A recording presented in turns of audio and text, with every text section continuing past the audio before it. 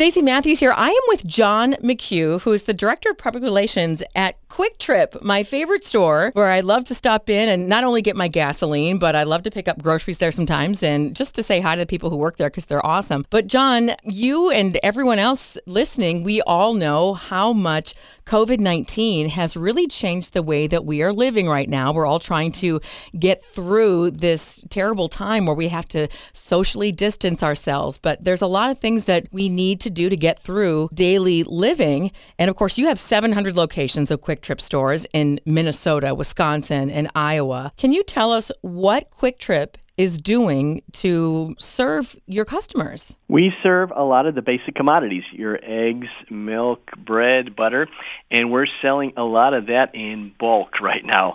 Now, the good news is we produce a lot of those things here in La Crosse, and we can distribute them within a 300-mile radius out of La Crosse, and we do daily distribution. We have our own fleet. So the good news is we're able to keep our stores stocked right now in this crisis with those basic commodities. And because you are serving everything quite locally, it's going to be really fresh. Fresh. As a matter of fact, the milk that is in the belly of the cow this morning by this evening is already in the store. It's awesome. As a matter of fact, this time of year, we're producing more than 1 million pounds of milk a day for our customers. That's pretty incredible. I had the pleasure of being able to actually tour some of your facilities. So I got to watch you guys make the bread right there on site and watch the buns rising and watch it come on the conveyor and watch your people put everything in the boxes. So it really is literally baked that morning. And how are you doing as far as workers are concerned? The good news is we're still fully staffed at all of our locations. As a matter of fact, yesterday we gave all of our coworkers a $2 an hour raise to thank them for serving on the front lines, for taking care of our guests. They're critical. Without them, we can't do what we do in terms of serving the public, so we just wanted to reward them here at Kwik Trip.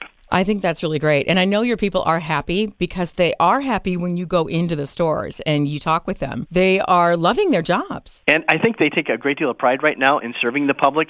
Here's a good example. A lot of people don't want to go to a big box retailer because they don't want to spend 30 minutes inside of a store. They can come into a Kwik Trip. They're in and out in less than a minute and a half. They feel safe about that. And our coworkers are just pleased to be able to serve the public in that regard. I think that's part of the reason why they're so happy. Mm-hmm. And Kwik Trip has been around for a very long time. 55 years. 55 years you've been in service. And I know a lot of places, a lot of smaller towns, you are sort of the only grocery store in the small town that you service. Yeah, matter of fact, we talk about food deserts all the time. There's a misconception thinking a lot of food deserts are in your metropolitan areas. They're actually in the small rural communities where there used to be a neighborhood grocery store. That went out of business, so we're there and we're able to provide, your meat, your eggs, your milk, your butter, everything you need for your basic essentials.